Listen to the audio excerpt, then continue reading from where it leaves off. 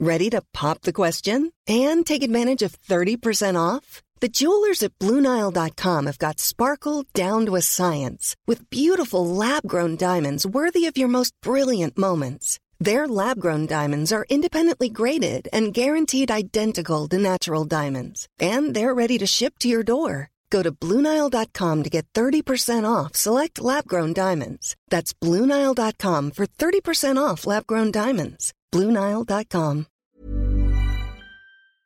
Magandang araw po. If you have been following Puma Podcast, quick note, we will not be posting any new episodes this week.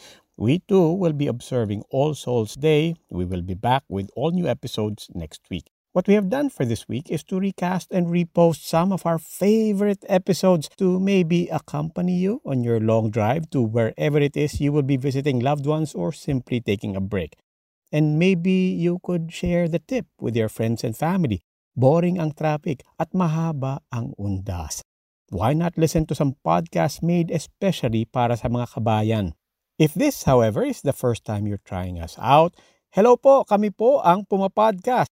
Here is one in a set of sampler podcasts we are republishing for the All Souls Day traffic. Call it our Undas playlist, featuring among others conversations with Randy David, Lourdes De Vera, Ambet Ocampo, Ted Te, Manny V. Pangilinan, JC Punong Bayan, the story of Papi Melody, and the hosts and podcasters of Puma Podcast.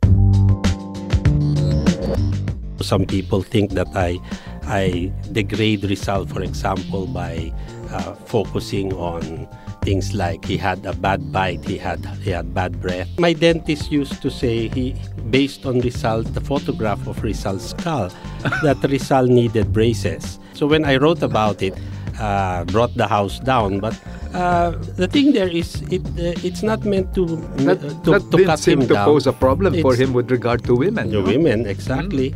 But it also tells us that if Rizal can be a hero, then you can be a hero yourself. The standard way we are taught is that Rizal was born a genius, etc. So your student's reaction is, that's Rizal, I'm not. So I can remain as dumb as I am. But if we know that we're the same, we're both, you will both have bad breath or a bad back, then it inspires us to be like them.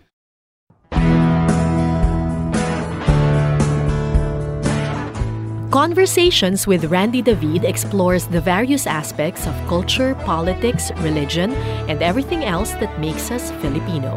Listen in on the conversation with today's guest, public historian Ambet Ocampo.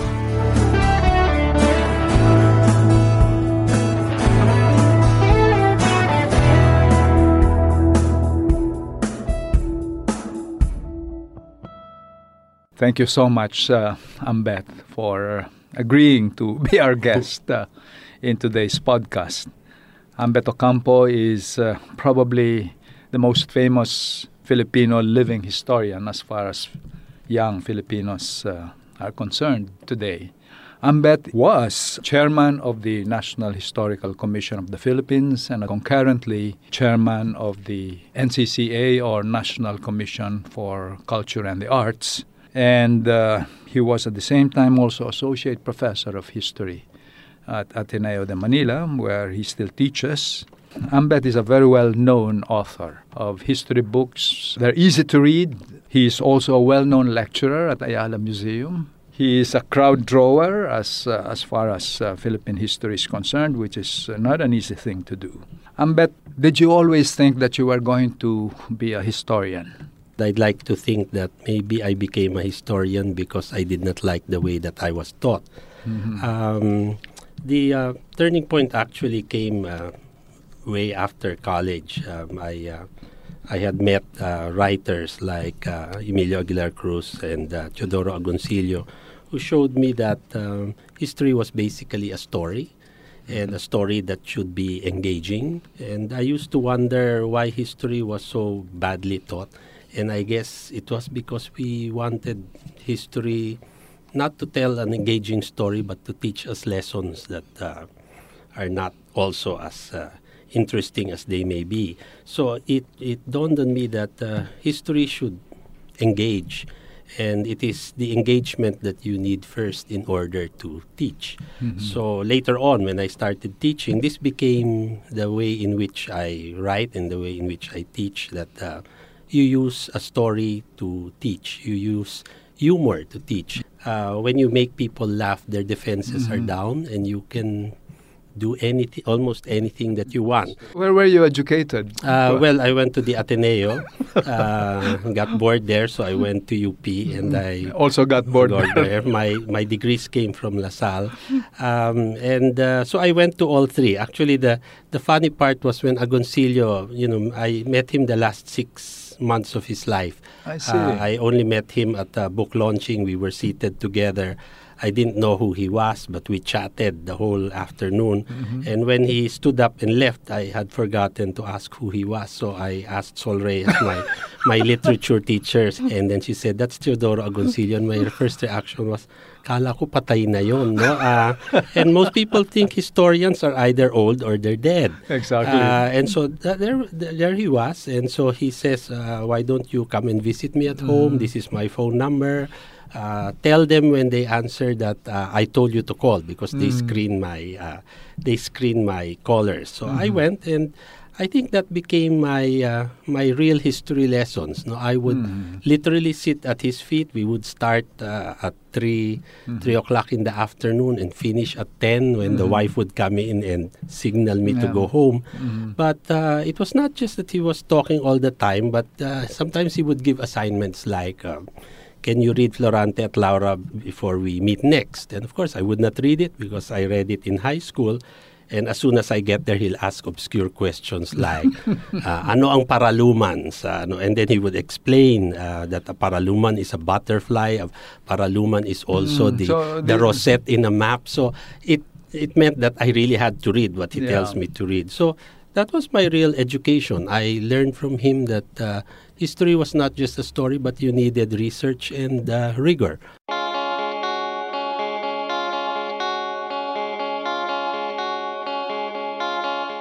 But most people who were formally trained in the discipline with their high degrees on history would think that history is about the large forces that shape society, the formation of the nation. If you look at the history books that Ambet Ocampo has written, Rizal without the overcoat, Aguinaldo's breakfast, Bonifacio's bolo, and so on and so forth. Until I ran out of heroes to name my books. The focus seems to be on the everyday life of these people. What kind of items did the mother of Jose Rizal send to him when he was a student in Europe? Those are very, very interesting tidbits, but to some people, that's not really history. It's you may succeed in personalizing aspects of the lives of these heroes,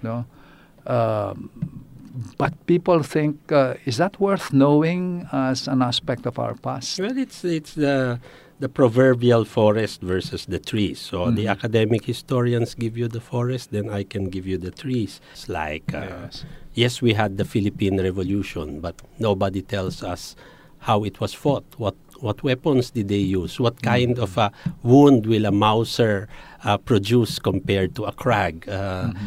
It may be trivial to some, but these are the things that make history move. So some people think I trivialize because they judge me on the 600 words you write for the Inquirer. And with 600 words, you cannot do a full narrative. So if people want to read academic things I've written, which they never comment about, I have a very boring Rizal bibliography, which only scholars read, or my MA thesis, which was the third novel of Rizal that Macamisa, which we found in the vault of the National Libraries. And what's wrong with writing a column? I'm also an Inquirer columnist like yourself. Most academics don't want to write for popular media. They think it cheapens them, cheapens the profession. And I'd like to think that's where they miss the boat.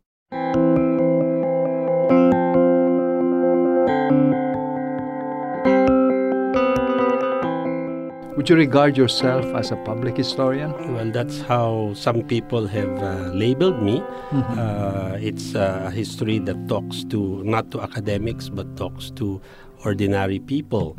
I'd like to make people aware of their past as a way for them to understand the present and also the uncertain future. Some people think that I degrade Rizal, for example, by focusing on things like he had a bad bite, he had bad breath. My dentist used to say, based on the photograph of Rizal's skull, that Rizal needed braces. I showed it to two other dentists, and they said, based on the skull, we can tell you now that he needed braces and that he probably had halitosis. So when I wrote about it, brought the house down. But the thing there is, it's not meant to That cut didn't seem him to down. pose a problem for him with regard to women. The no? women, exactly. But it also tells us that if Rizal can be a hero, then you can be a hero yourself. I'd like to think that by making our historical personages human, you show that it is in their humanity That's that they right. became great. The standard way we are taught is that Rizal was born a genius, etc. So your student's reaction is, that's Rizal, I'm not. So I can remain as dumb as I am. But if we know that we're the same, we're both human, we both have bad breath or a bad back, then it inspires us to be like them. Is that the reason why you once said that perhaps the greatest misfortune of Rizal was that he was declared a national hero? Because he's national hero, for example, when you read the novels, you're supposed to look for emergence of nation when you should actually just enjoy them as novels and later see how these things pan out. I don't hide the fact that I passed my Rizal course by reading the comic book version of the novels, and I only read the novels when I had to teach it. My first teaching job was in De La Salle University, and I think they gave this idiot of a lecturer the 7 a.m. class, which nobody wanted. And how many students did you have? It was about 30 students, and they were, computer science. I was only reading the Noli 5-6 chapters ahead of them. And during one lecture, one of the bright students raised his hand and said, in chapter 23, I have this problem. And I had only read till chapter 20. And so I felt a cold sweat. I said, that's a very nice question, but it's not relevant to our lesson today. So can I answer that at our next meeting? And so that before the next meeting, because my life depended on it, I had to read the novels in 2 days. And when I was forced to read it cover to cover, that's really when I appreciated it. And I said, why? These are such wonderful, funny novels. And the thing there is, in high school, you are made to read edited, expurgated That's versions. true. So when they give us a watered-down, silly version of the Noli and the Fili, when the student goes to college, he or she presumes that they had read it before. And when they take it up in my class, for example, I always zero in on the funny sexual parts, which are not in the novels, no?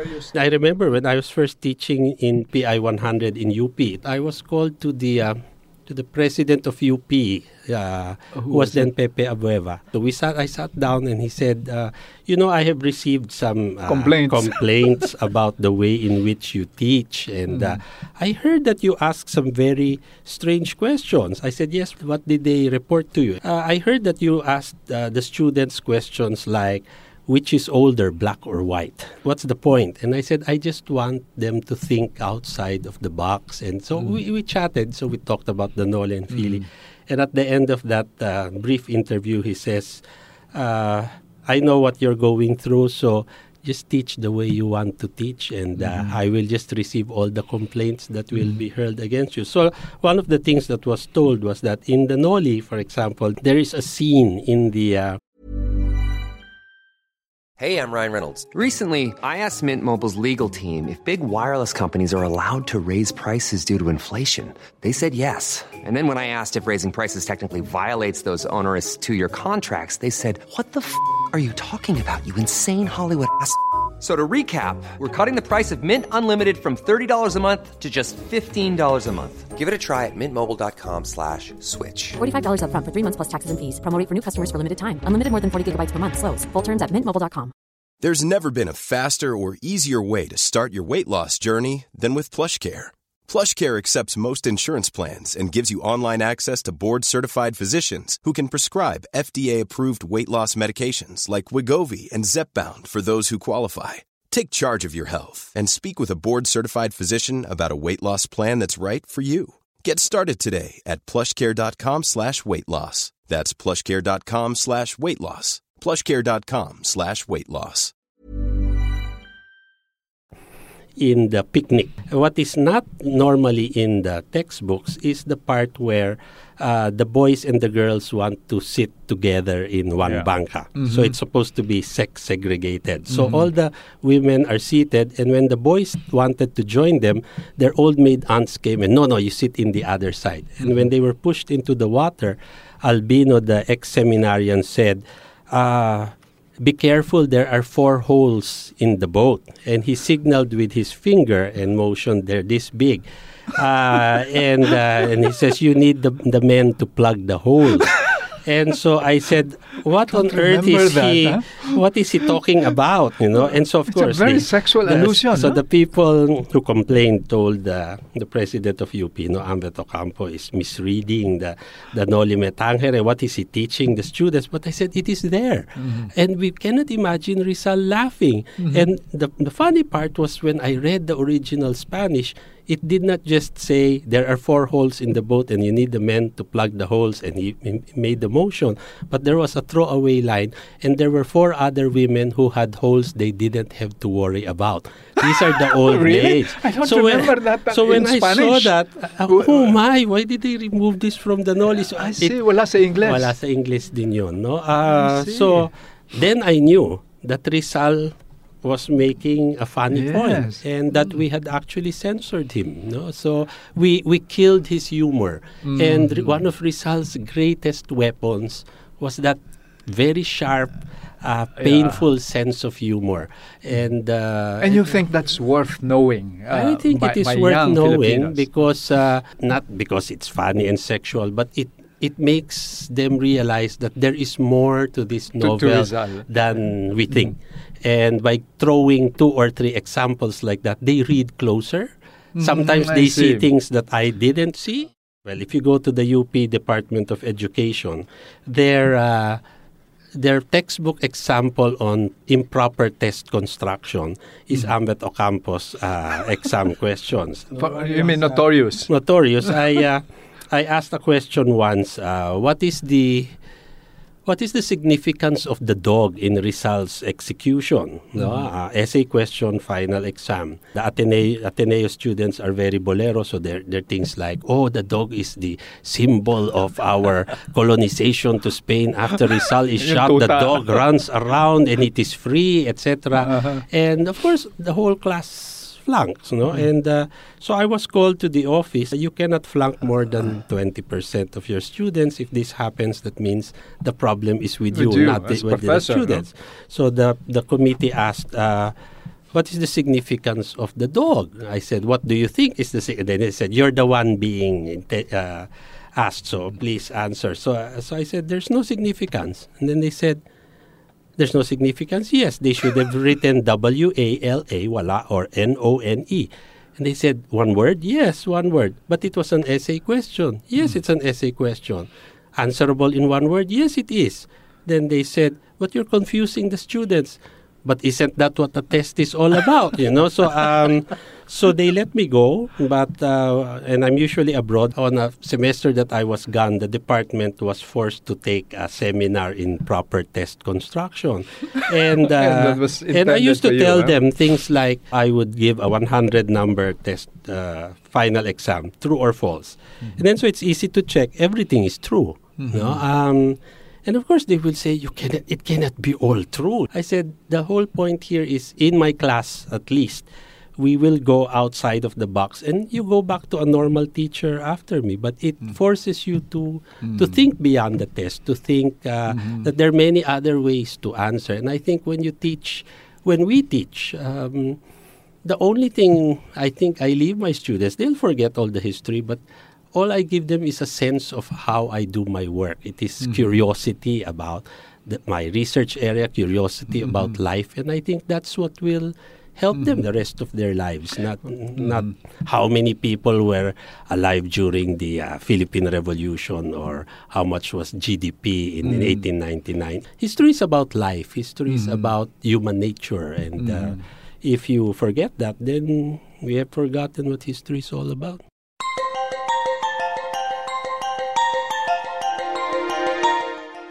Ambet, we are, I think, in 2021, we will be marking the 500 years of the arrival of the Spaniards to the Philippines and the religion they brought to our shores, Christianity. Some people object to the whole idea of celebrating an event that led to our colonization and our adoption of a religion that is supposedly alien to our sensibility. Do you think that the 500 years celebration of the arrival of Christianity in the Philippines is worth celebrating? It's one of the things that I've been thinking about a long time, that if we do our textbooks, you will actually see that it talks about 1521 and about Magellan circumnavigating the world and Magellan discovering the Philippines. And it reminded me that in the 1970s, the late Gregorio Saide already tried to change the way in which we understand ourselves by saying, when Magellan arrived, there were people there. So how can you discover a land where there were people? Saide wrote, Magellan didn't discover the Philippines, Magellan rediscovered the Philippines. And of course, when I discussed this with Agoncillo, his rival, he was very upset. So he says, don't read Saide, he's an idiot. Do you know what you are saying when you say Magellan rediscovered the Philippines? I said, what? Then Agoncillo says, why? Did the Philippine Islands go under the sea and hide and come up in 1521 for Magellan to rediscover it? So I won't say Magellan discovered the Philippines because that's the Western viewpoint. I won't say that he rediscovered the Philippines because that's the rabid Philippine viewpoint. I will simply say that Magellan arrived in the Philippines in 1521. And when you think about it, it's just one word. The event does not change, the characters does not change, the date will not change, but one word, one verb, from discovered, rediscovered, arrived. One word changes the whole way in which you understand the story and the whole way in which you relate to the story. So I think rather than fight it, I would like to think that it is a way for us to look beyond. When we reorient our view, like say, a few weeks ago I read in the paper Cebu celebrated its 400 whatever foundation. And I'd like to remind them and to use 2021 to say, yes, it was the foundation of Spanish Cebu. It is not the foundation of Cebu.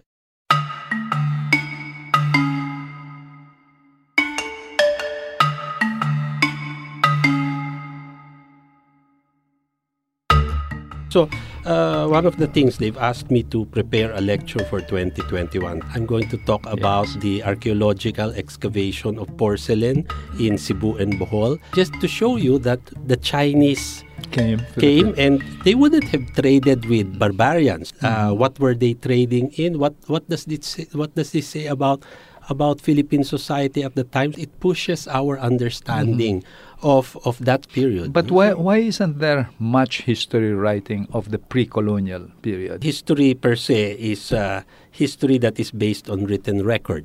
And if we are to accept that our oldest record is the Laguna copper plate inscription, it's a plate that they found in 1989 supposedly in Laguna. My beef there is that this copper plate on which we base our written history, it's not a poem, it's not part of an epic, it's a receipt. Somebody paid utang and got a receipt. So you paid, got a receipt in metal, and that's why it survived 1,000 years. The two texts in which we base our prehistory, one is the Laguna copper plate, and the second is the Calatagan pot. which is a palayok with writing on the side. In Baybayin, our main problem with those two artifacts is that they were not scientifically excavated. No, like the Laguna copper plate, and this may be one of my biggest regrets, was shown to me when it was found. They were selling it to me and I looked at it and I said, this cannot be there so much in Indonesia. Saan nyo nakuha ito? Sa Laguna pa. Binobola mo ako kasi lokohin mo lelong mo. So they went to the National Museum and now it is National Treasure of the Philippines. I still want to believe it. It's one of the things, Carol Howe calls them necessary fictions. Yes. Like the Calatagan pot, for example, has not been deciphered for since 1961 when it was acquired by the National Museum. The late Guillermo Tolentino, national artist for sculpture, the guy who gave us Oblation and the Bonifacio Monument, he was an expert on the Baybayin. So he copied it out and he says, hindi ko mabasa, but let me bring it home and I'll study it. So he came back some weeks later with a very long thing. To paraphrase, it was a Philippine curse now. It's something like, kung mabasag mo ako, mamalasin ka. And because we were so scared of the curse, it survived 1,000 years. And when I read it, sabi ko, even in cursing, ang corny naman yan. Sabi ko, when I was in England, I took a course in ancient Egyptian mummification. And I studied ancient Egyptian curses, and I said they were so malevolent and creative. Like my favorite ancient Egyptian curse goes like this: may all your teeth fall off but one, and may that one ache for all eternity. Di ba? Galing, ano? Parang pinag-isipan. Hindi yung parang sa atin, kung mabasag mo ako, malasin ka. Anyway, so the museum asked, Professor Tolentino, how did you decipher this? Dahil hindi rin namin ma-decipher. Then he says, well, I couldn't decipher it either. So what I did was, and he was a noted spiritist. He was one of the founders of the Unión Espiritista Cristiana de Filipinas. So he had a seance in his house, and they conjured the spirit of the person who made the pot. And he says, ito yung sinabi ng spirit. And because it's not academic, they put it in a drawer and forgot about it. So the Calatagan pot is really problematic. But I'd like to think if you are to be Filipino, kahit hindi totoo, paniwalaan na lang natin, no? Tolentino was like that. When you look at the Bonifacio Monument, for example, they say it's the closest to Bonifacio's likeness. But unlike Rizal, who had photographs, Bonifacio has only one photograph. No? And my problem with Bonifacio's only photograph is that he's not wearing the white shirt and the red pants. He's wearing a coat and a tie. That's right. So our friends from Diliman, who like Bonifacio more than Rizal, claim that this was taken during his wedding day. I said, if this is the wedding day, where is Mrs. Bonifacio? So they cannot explain it away. The hero of the masses is in a coat and a tie. Anyway, so with that one picture, how did Tolentino get the likeness? He got the bone structure of his sister, Espiridiona, and he had seances in the house, conjured the spirit, and the spirits told him this is what he looks like. So we got the closest likeness. So it's stories like this that make things very, very interesting. Tolentino published a very obscure book called Si Rizal, in 1949. And if you open to the back, after the war, they had a seance in his house, and they had invited his surviving sister, Trinidad. They conjured Rizal's spirit and let Rizal talk to his sister. So, and the transcription is there. But the sister's just crying all the time, talking to her brother instead of asking, questions only Rizal will answer, like, what's the name of our pet dog? Sanang peklat ko dito. They were talking about nationhood and so it's one of those things. But it's as a curiosity, it's nice to talk about.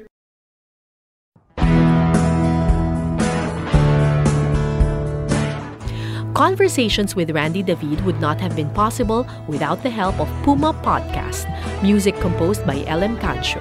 You may reach us via email at rsd.podcast@gmail.com. You may also follow us on Facebook at Conversations with Randy David and on Twitter at Prof. Randy David. This is Cara David, hoping that you can listen to part 2 of this interview. If you like what you hear, please tell a friend. And do give us some good reviews on Spotify, Apple Podcasts, Google Podcasts, Anchor, Stitcher, or wherever you listen to podcasts. It really does help. Meantime, we suggest you click subscribe on your player and let us autoplay and accompany you on your trip. When you get back, we hope you continue to accompany us on ours.